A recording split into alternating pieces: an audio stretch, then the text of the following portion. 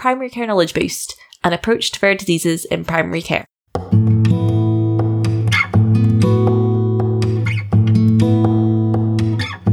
Hello and welcome to Primary Care Knowledge Boost. Thank you so much for joining us and Happy New Year. I think our last episode went out after the New Year, but Happy New Year to everyone.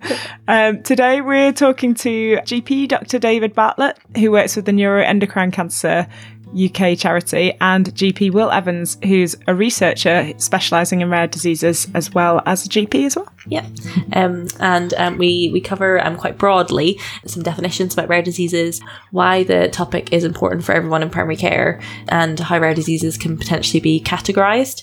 We then talk about where neuroendocrine cancers fit into the landscape, and David and Will give us some great tips on how primary care clinicians can actually help with the diagnosis of rare diseases without over-investigating, and discussing the difficulty in balancing over-investigation with finding rare diseases in primary care.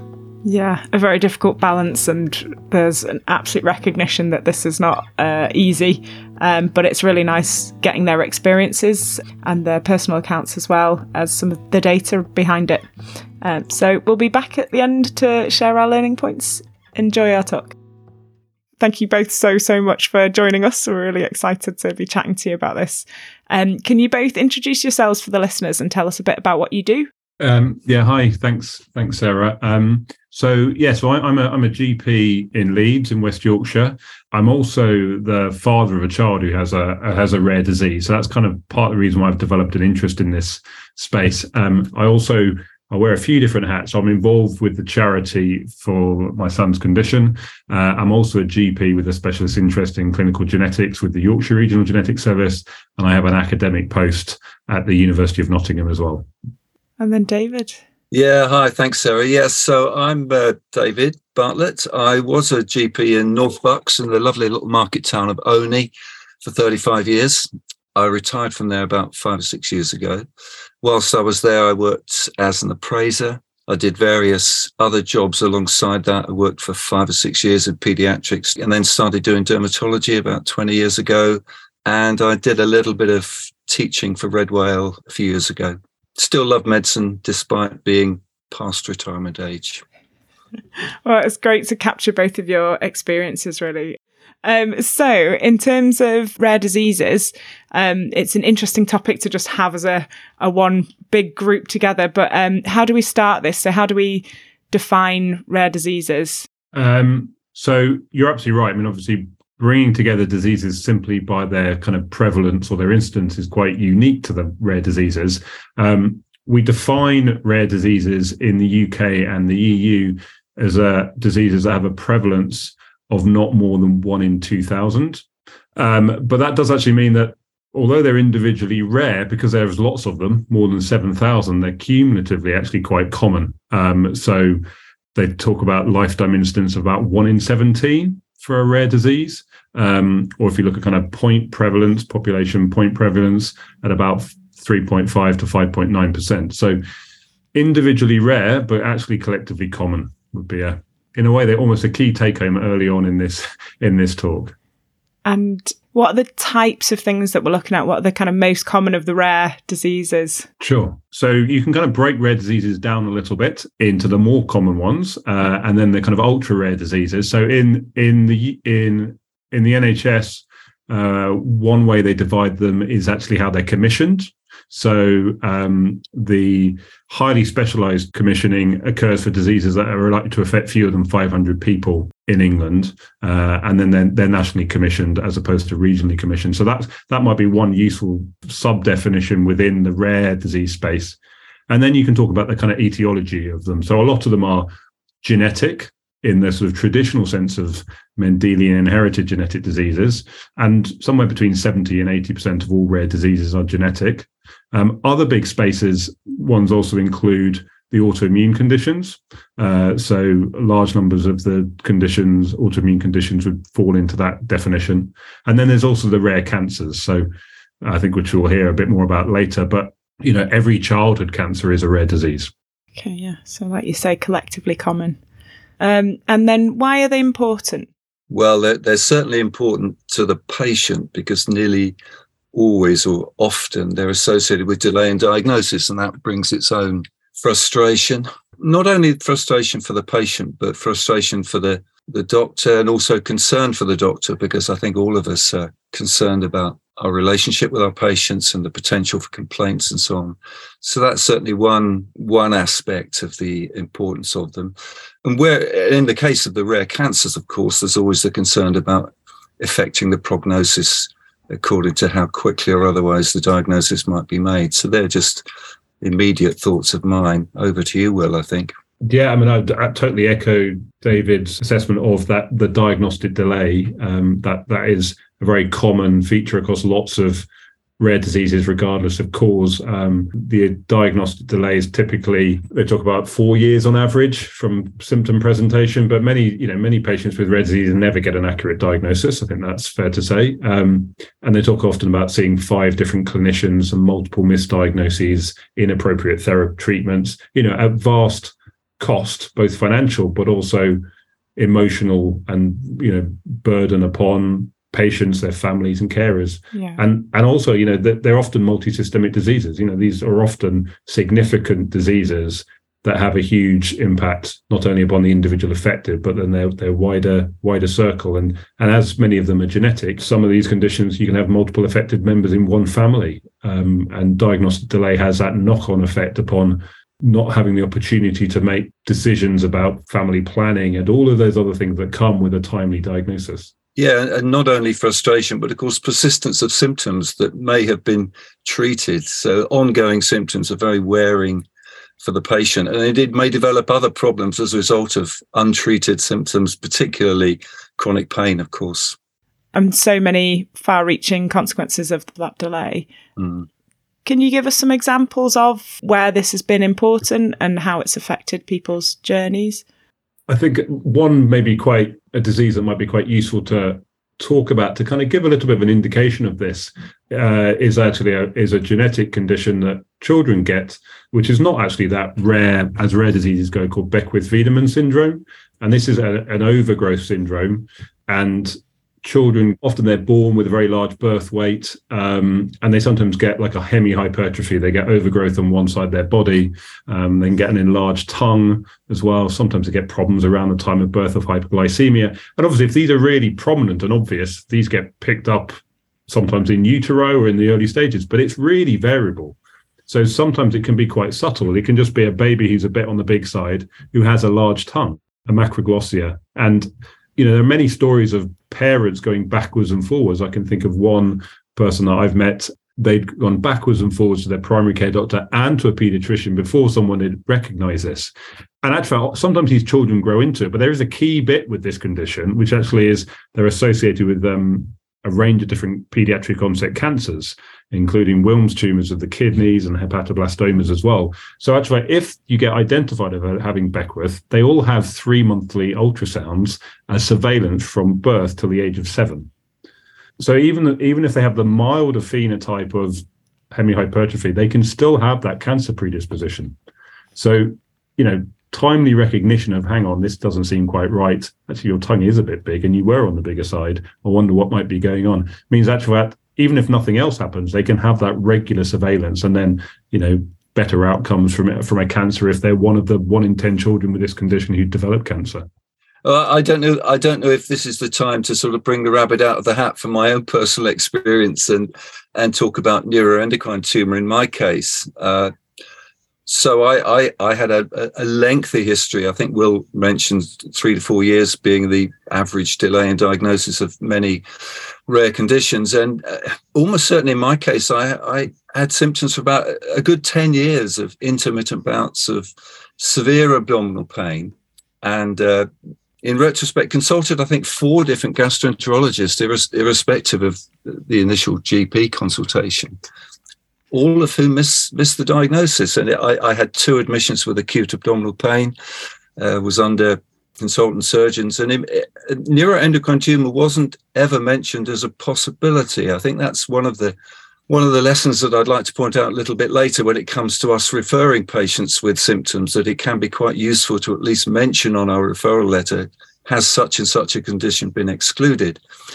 And it wasn't until a 5th gastroenterologist got his colleagues to re-look at my scans that had taken place some years before that the diagnosis was made. So it wasn't that I wasn't referred. It was that even at the stage of having been referred, the diagnosis was missed.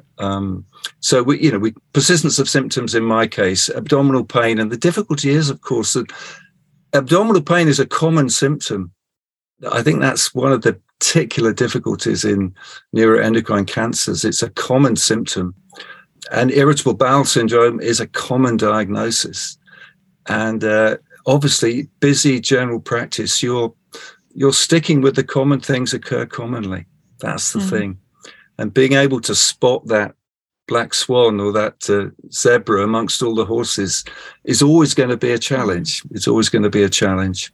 I think, we were definitely going to ask about, and now's probably the right time to talk about how you get that balance right between not over-investigating every patient that has a common symptom like that, but also making sure that you do have the rare diseases on your radar and you're investigating appropriately for those people. Well, there's no doubt that we're in an incredibly difficult situation because overdiagnosis, over-investigation is a huge problem. And I think there's various factors that feed into that. One of them is the increased number of consultations, contacts that are taking place, and the desire to move quickly, to make quick decisions. I think it's very tempting to jump straight to investigations. And I suppose because I'm an older doctor, I would still want to talk about older skills that are really important. So actually listening to the patient, building a relationship with the patient. There are lots of conflicting things going on. There's more and more folks working locums in general practice, so there aren't the relationships that are being built that would perhaps help you to have a conversation with patients about the potential damage of investigating. So it's a big subject. I don't think there's any easy answers. I do think if we're going to be scanning people for non-specific symptoms, we need to be clear with the patient that the scans might turn up things that we don't know what to do about. That's one of the big problems. But on the other hand, if you don't scan somebody like me, in my case, you won't make the diagnosis. So general practice is difficult, and we don't go into it because it's an easy specialty. I'd like to think we go into it because it's fascinating and challenging, and that's one of the problems at the moment, where so many of our colleagues are in survival mode. And when you're in survival mode, you're not thinking about these tricky, interesting, rare things. Yeah, I mean, absolutely, it's a challenge to get the balance right. I think what David said already, if you're not looking at all for the zebras, then you're not going to see them. So you need to be inquisitive. There's a kind of a catch line for an organisation called Medics for Rare Disease, which has said dare to think rare. So if you don't step out there then you're not going to come up with that as a possibility. I also do think there's sometimes there is a risk of over investigation. Often, though, I often see people get over-investigated having the same tests. You see this repetition of a cycle of testing. And yes, the cumulative of a lot, but actual fact, people are asking the same question repeatedly rather than potentially thinking slightly differently.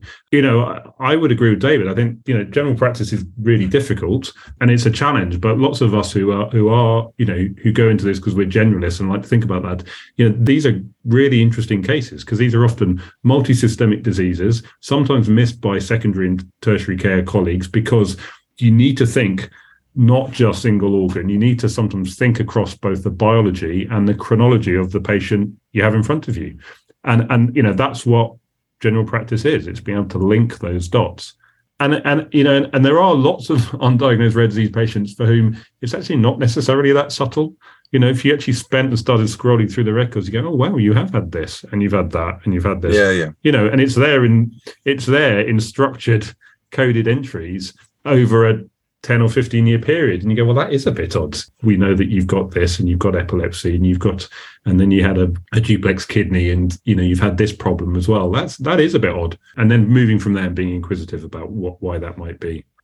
Yeah, I just wonder if inquisitiveness is almost beaten out of us with the emphasis on screening for relatively common diseases, hypertension, prediabetes, and managing long-term conditions. They're almost dominating the field.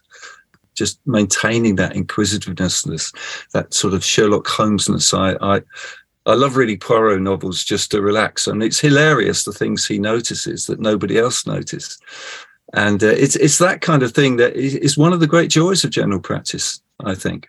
Yeah, you're right. It just feels like there isn't time for it anymore.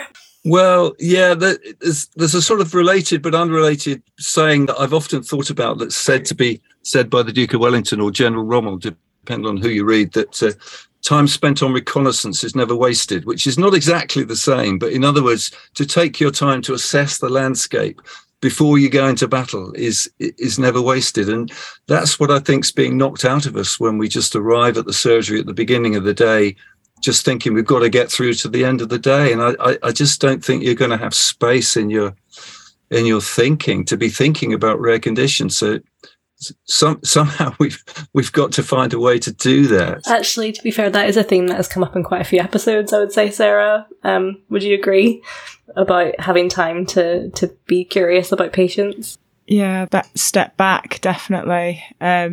Yeah, and it's tricky. One of the things that's occurring to me that you alluded to, David, as well, is that part about the continuity and seeing patients. And I sometimes worry, am I feeding into somebody's anxiety?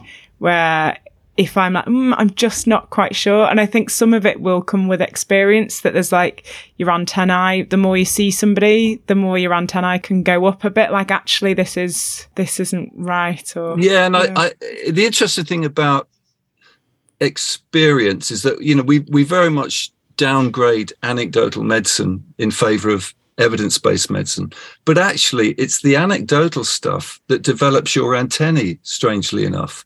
You think, oh crikey, 20 years ago that I saw somebody with sort of vaguely similar symptoms. I always remember being on a wonderful course about 20 years ago at Windsor Great Park, which was one of the best courses I ever did as a GP, because there was no curriculum or syllabus. We were just grouped together as a bunch of GPs that we'd never met before, and were sort of locked in a room and just told to talk together. And I happened to be in the room with Michael O'Donnell, who you may or may not know, who used to edit World Medicine, a great thinker. And we were talking about evidence-based medicine. And he said, my trouble is I never see any evidence-based patients. And that's really stuck with me. Every patient is uniquely them. And of course, evidence-based medicine has all sorts of benefits, but we often learn by the unusual. That then triggers something else in our thinking. And think, I wonder if this might be an unusual thing. The next question that we had was about categorizing rare diseases. I feel like we've maybe covered that, but do you think there's anything else to add? Any other big hitters that you want to highlight to put on people's radar? No, I guess maybe just re-emphasizing that of all the rare diseases, 70 to 80% are genetic, and also about 70% have an exclusively pediatric onset. I think one of the things with when you're talking about them all being collectively common is rare diseases are defined by that 1 in 2,000 prevalence. But as a consequence, obviously, the ones that are the closer to 1 in 2,000 drive a lot of that cumulatively common feature. So actual fact, there's about 140 rare diseases, which actually make up about 80% of all rare patients. And those conditions include things like Guillain-Barré, Duchenne, cystic fibrosis, things like Friedreich's ataxia. They're some of the diseases which kind of are in that sort of lower boundary, the 1 in 2,000 to 1 in 10,000 range. And obviously there are some rare diseases in the 7 to 8,000 that have been described, which, have only had a handful of cases recognized in the world. Yeah, and if I may, you mentioning Guillain-Barré, I did have a patient diagnosed with Guillain-Barré, and it raises, I think, quite an interesting thing for me that I know this is contentious with, we often criticize patients for looking up things on Google and so on and so forth, but my feeling is why not use them as an ally rather than an adversary? And it takes me back to a patient many years ago. I'll tell you how long ago it is, because it's pre-internet days, when a lady came to see me with a crumpled up bit of paper upon which she'd written Guillain-Barré and said, I wonder if my husband might have Guillain-Barré. And he was a milkman. And the only symptom was he was just finding it harder and harder to trudge around his milk round. and he was developing weakness in his legs. And indeed, she was right. I didn't even know about his symptoms, so I hadn't had the chance to miss the diagnosis. Rare diseases are hard enough to diagnose anyway.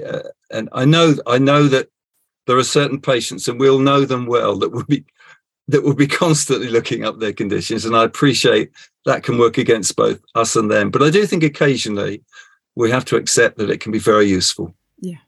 We're going to ask you, David, about where neuroendocrine cancers fit into this landscape.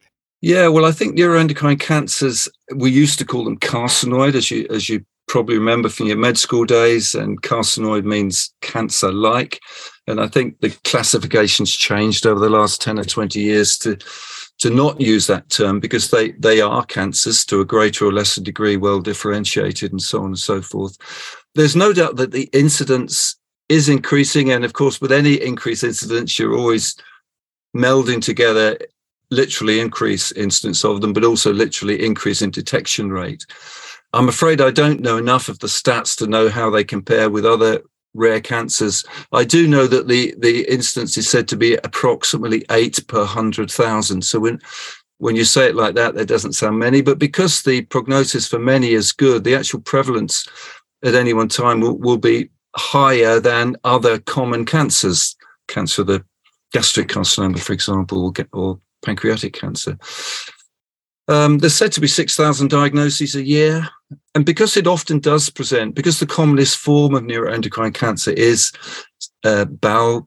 small bowel, generally speaking, abdominal pain or diarrhea be the commonest presenting symptoms. And as I said earlier, it does make it difficult when both of those symptoms are common symptoms, and to just sift out particularly the irritable bowel syndrome, which is what I was always diagnosed as having.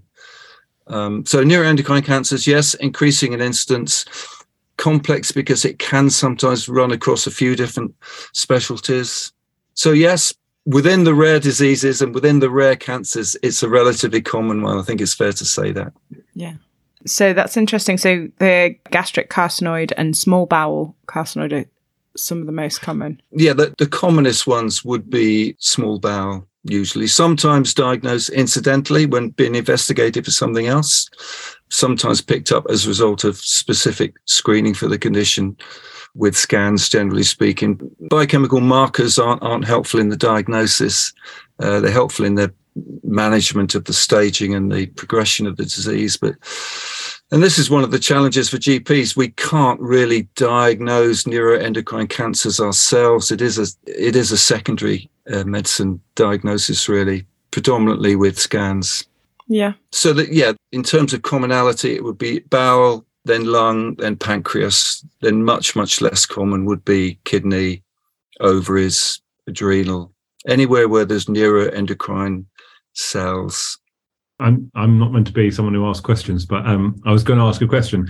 So with the small bowel neuroendocrine tumours, is it often that people, as you say, maybe have an IBS presentation, they go to their GP, it seems to be getting worse, they get referred, they maybe get scoped, and potentially they might have other, they'll sort of have a colonoscopy perhaps. Yeah. But then actual fact, obviously that's not imaging the small bowel. So unless you do a CT scan, you're not going to pick it up. Is that, and then they go back to primary care and I've still got, and then everyone says it's IBS, and then they get worse, and then they go back. Is that the sort of a typical story? Alas, it is, Will, really. And as I say, even if you get as far as having the scans, unfortunately, as in my case, the radiologists can miss it.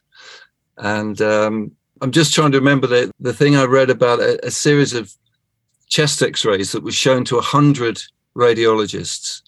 There was 60 chest x-rays shown, that's right. One of them had an absent left clavicle, and only 50% of the radiologists noted it when they looked at the radiology of the chest x-ray. That was just for general health screening. When the radiologists were told, please would they exclude cancer, 85% of the radiologists spotted the absent left clavicle. So it's almost as if you have to have your radar up in the first place. So even in our, scanning colleagues, radiology colleagues, it's pretty difficult for them. And I presume they're under the same pressures that GPs are to get through as many reports as they can. And this is why I say I think one of my, and the cancer charity that I'm involved with, one of the big messages we want to get across to GPs is when you make a referral for particularly undiagnosed abdominal pain, please put on your referral letter, do you feel that NET cancer should be excluded? And if you put it out there, then you've got to be thinking about it. And that's with specific reference to abdominal pain, by the way. Mm-hmm. Because other than the scans and the scopes for somebody with abdominal pain, are there more specific tests to find it? Well, the other thing to say that I've forgotten to say is that about 10% of small bowel NET cancers will have carcinoid syndrome. And in fact, that's actually what led to me getting yet another opinion, because one of my daughters said to me, Dad, your face goes red quite often, and not always only ever after red wine. And indeed, even your hands go red sometimes. And so it was flushing, which is a symptom of carcinoid syndrome, flushing, diarrhea, and some people get wheezing. Once you've got the combination of abdominal pain and flushing, you would hope that most of us would have some kind of worm going away in our brain. Yeah, that something would click and we'd think, okay, yeah. Yeah, and then thinking about my other rare condition was Behçet syndrome. And I'd had mouth ulcers from the age of 10. And in my early 30s, I developed erythema nodosum. So it was really the combination of two symptoms. And I think that can be another little trigger for us. And I think the example you gave a minute ago, Will, where you've had a symptom that's gone on for quite a while, and then there's another symptom that appears to be unrelated. And it maybe should start to make us think, hang on a minute, I wonder if these two things are related. And indeed, in my case, yeah, it led to other eye symptoms and all sorts of other things. And so an additional symptom on top of another long-standing symptom, I think, can be a little pointer to something else going on. So then, in general, with rare diseases, you've mentioned some helpful tips already about when to suspect, such as when, Will, you were talking about the trying to connect the dots. We're both talking about trying to connect the dots, really. Any other bits of advice about how we keep our radar open or keep the net quite wide? What do you think, and how do we go about investigating them? I think, yes, what we've talked about before about the kind of thinking across that chronology and biology, which is exactly what David just said, is really useful. There's a few kind of easy traps to avoid. So one is sometimes don't mistake a clinical description of symptoms as a diagnosis. So, sometimes that is totally appropriate. But, if someone has a learning disability, they have a learning disability. But there's an etiology for their learning disability, which is obviously could be all sorts of things. And again, even epilepsy, epilepsy, a lot of epilepsy is sort of idiopathic epilepsy, but there are people with epilepsy as a result of syndrome and things. So sometimes thinking, well, hang on, why have they got this? Is it because they had a traumatic head injury? Is it because they've had something else? Or is it actual fact, maybe there is a unifying link for that? So that's a couple of things. Don't fall into that trap of clinical descriptions being substituted for diagnoses. We've talked a bit about kind of gut feeling as well, when things just don't seem quite right. And then there are some kind of what they call, I talk about sort of reservoirs of undiagnosed patients. There's a range of different ones. There's an Australian group who put together quite a useful mnemonic to try and think about when people might have rare genetic diseases. It's called family genes. So family is thinking about 3 generations of family, taking a 3-generation family history, and are there features or diagnoses that seem to be occurring across that 3-generation family history. So that's a family. And then for the G of the genes, that's groups of congenital anomalies. So in common congenital anomalies are by definition common. So that can be quite mild things like curving of the finger, clinodactyly, or, partial syndactyly, fusion of fingers, or slightly abnormal ears or a cleft, things like that. But actually, if you have 2 or more congenital anomalies, actually the likelihood there's a syndromic cause for this is significantly elevated. So that's a G, that's groups. E is extreme or exceptional presentations of common conditions, things like recurrent miscarriage or kind of unusually severe reactions to infections. And that might be associated with kind of immunodeficiencies, but also some of the metabolic conditions, time of stress. That's where their metabolic conditions go off, and in fact they're disproportionately unwell with relatively minor illnesses or periods of starvation and things like that.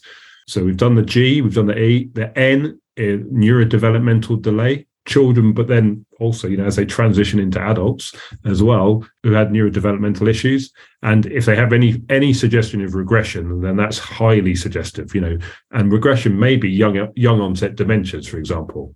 The next E is sort of, again, another extreme or exceptional pathology. So, people who have things like, we're getting back to neuroendocrine tumors, but if someone has, someone that has a pheochromocytoma, well, they can just have a pheochromocytoma, but they often, and indeed a lot of the neuroendocrine tumors can be associated with other cancer predisposition things as well. So sometimes thinking about that. And then surprising laboratory values, when you get that triglyceride that's through the roof, or more common things like a cholesterol that's very high.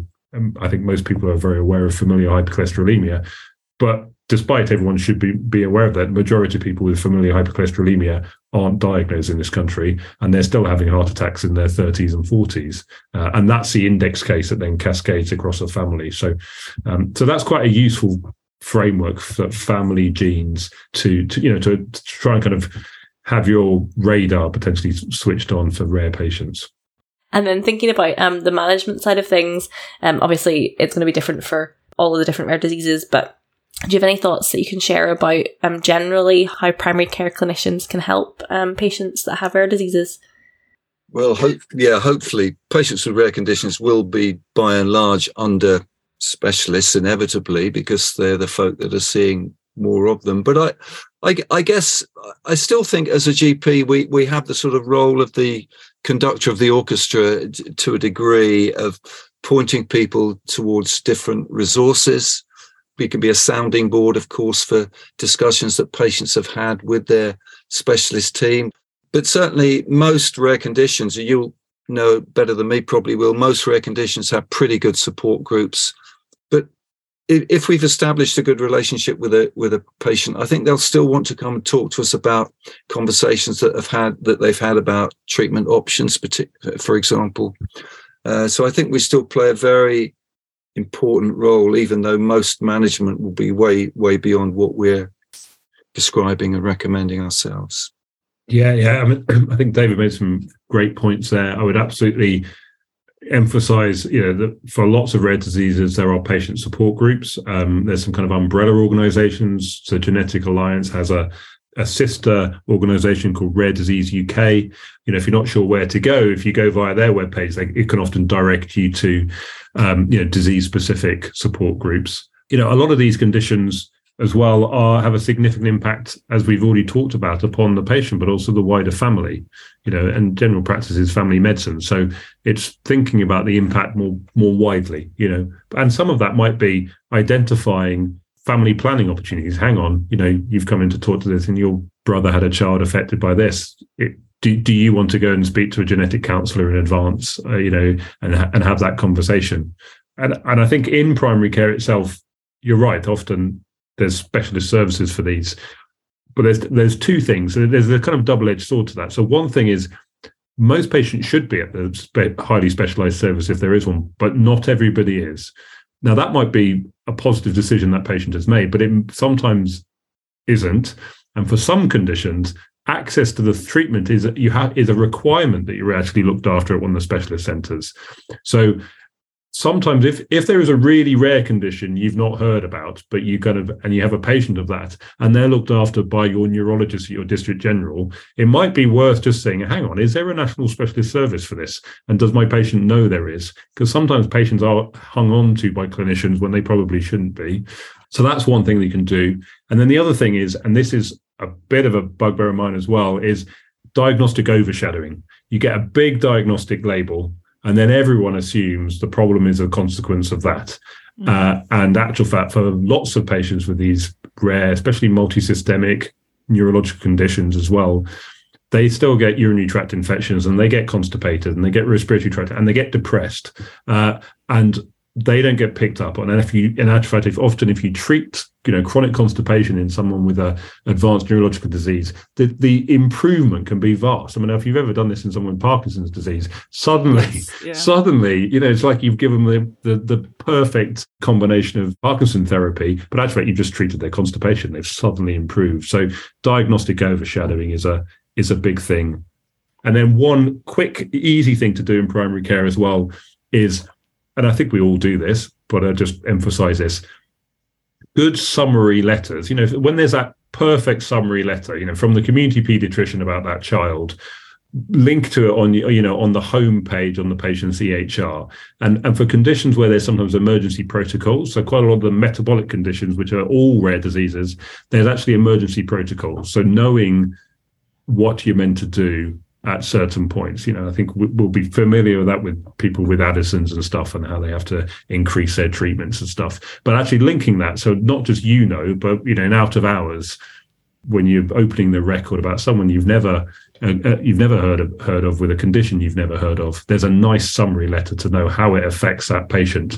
And that's what we don't need to get so twitchy that they're tachypneic and their SATs are only 92, because that's they're never better than 92 because for whatever reason. So there's some kind of easy things to do. That's very helpful. And I think also the charities will often have very good handheld information that the patient can have with them. If you take the example of neuroendocrine cancer, the carcinoid crisis, which is a worry to any patient who's got secretory neuroendocrine cancer, just to have that little card in their wallet that says, in cases of carcinoid crisis, the local A&E department, as you say, on the front page of the notes if necessary.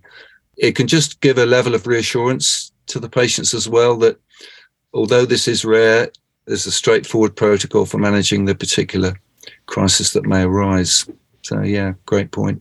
And I think on the overshadowing, depression is often missed in the context of other conditions, and depression in its own right needs treating and managing. I always remember when I saw a specialist about my Behçet syndrome, my wife came with me and she said to him, is it caused by stress?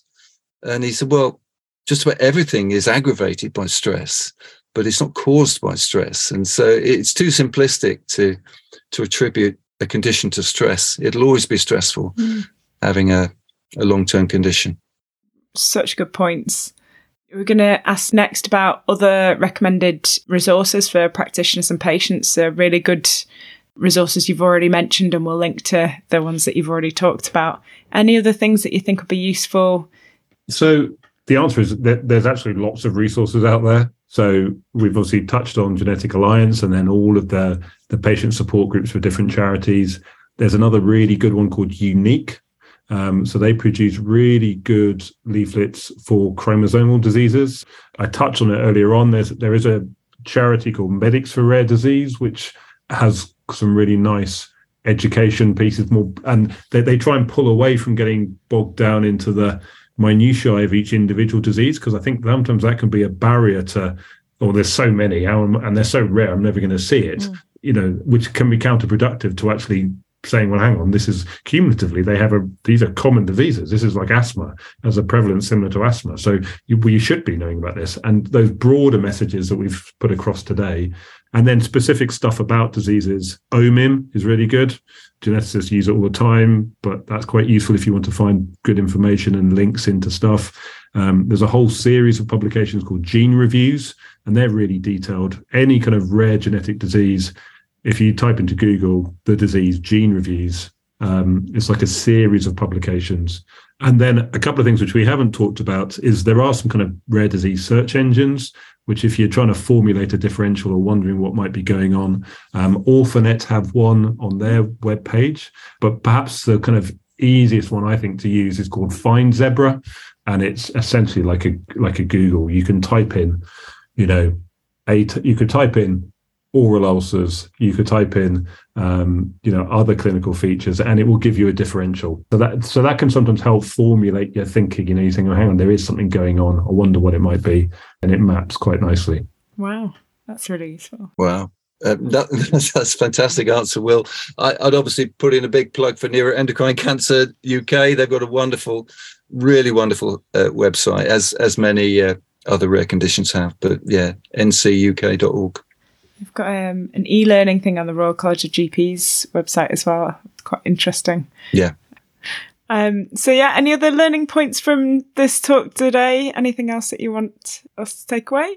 I think it's the pressure of the way we're behaving as GPs at the moment that's the big problem, and just to have that space to step back and just be interested again in patients as people.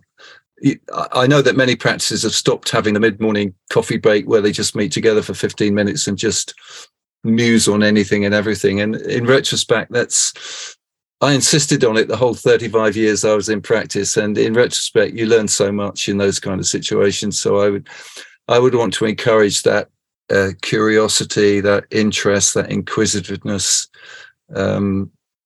Just about everybody's got a backstory. We could just start again being interested in people as people.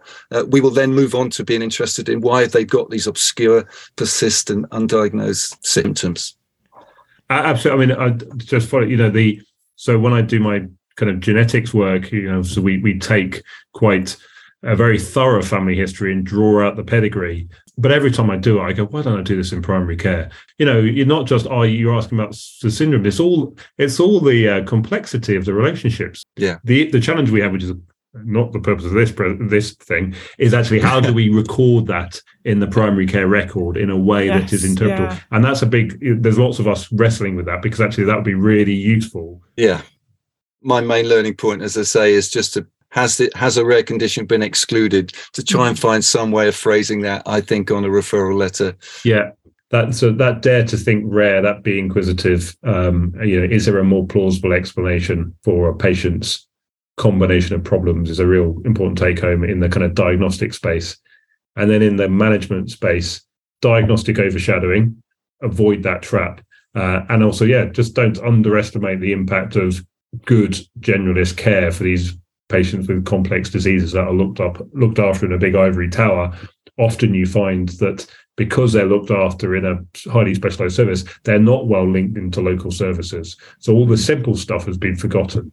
They haven't been referred for continence products and they're buying them themselves. They're not linked into wheelchair services. They've missed the normal support services they would do if they were seen by you and referred to your local neurologist. Those things can sometimes get missed. So just sometimes stepping back and thinking more generally, top to bottom, doing good generalist care. What are your problems and what are the things that we can do to help with each of these sort of relatively simple things, but the things that probably are having as big an impact as their underlying diagnosis. Yeah, well, they're really good messages. Yeah. Thank you so much to both of you for spending your evening coming and speaking to us about this. It's been fascinating, and I'm really glad that we got to do this one as a topic, because it's a bit different, and I've really enjoyed it. Thank you very much. Thank you.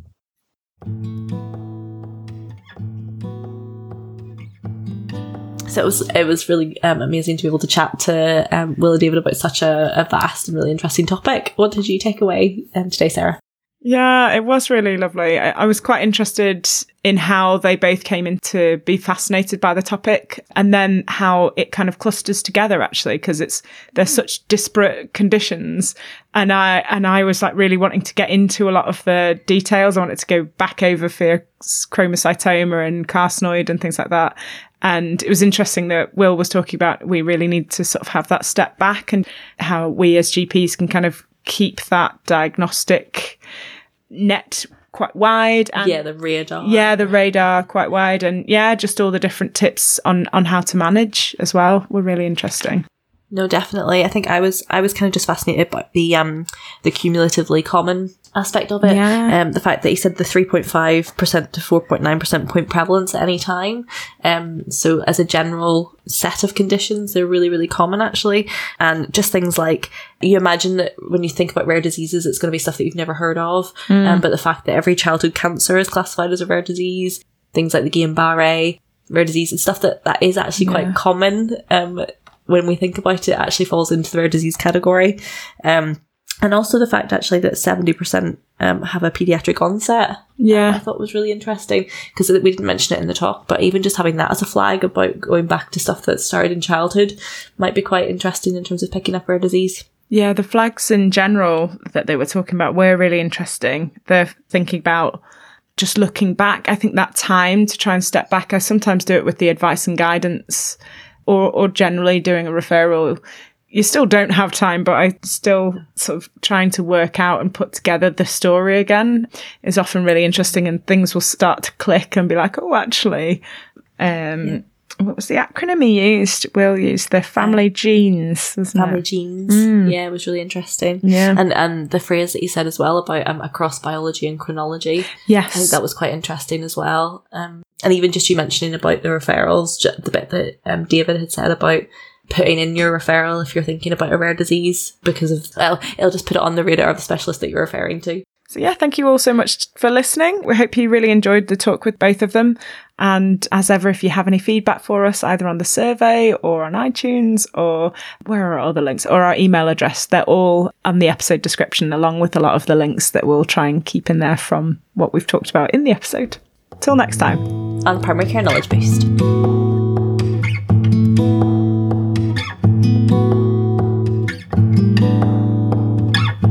This podcast has been able to continue to date due to the support of GP Excellence, Wigan Borough CCG, Greater Manchester Training Hub and the GP Fellowship Programme, as well as Greater Manchester Health and Social Care Partnership.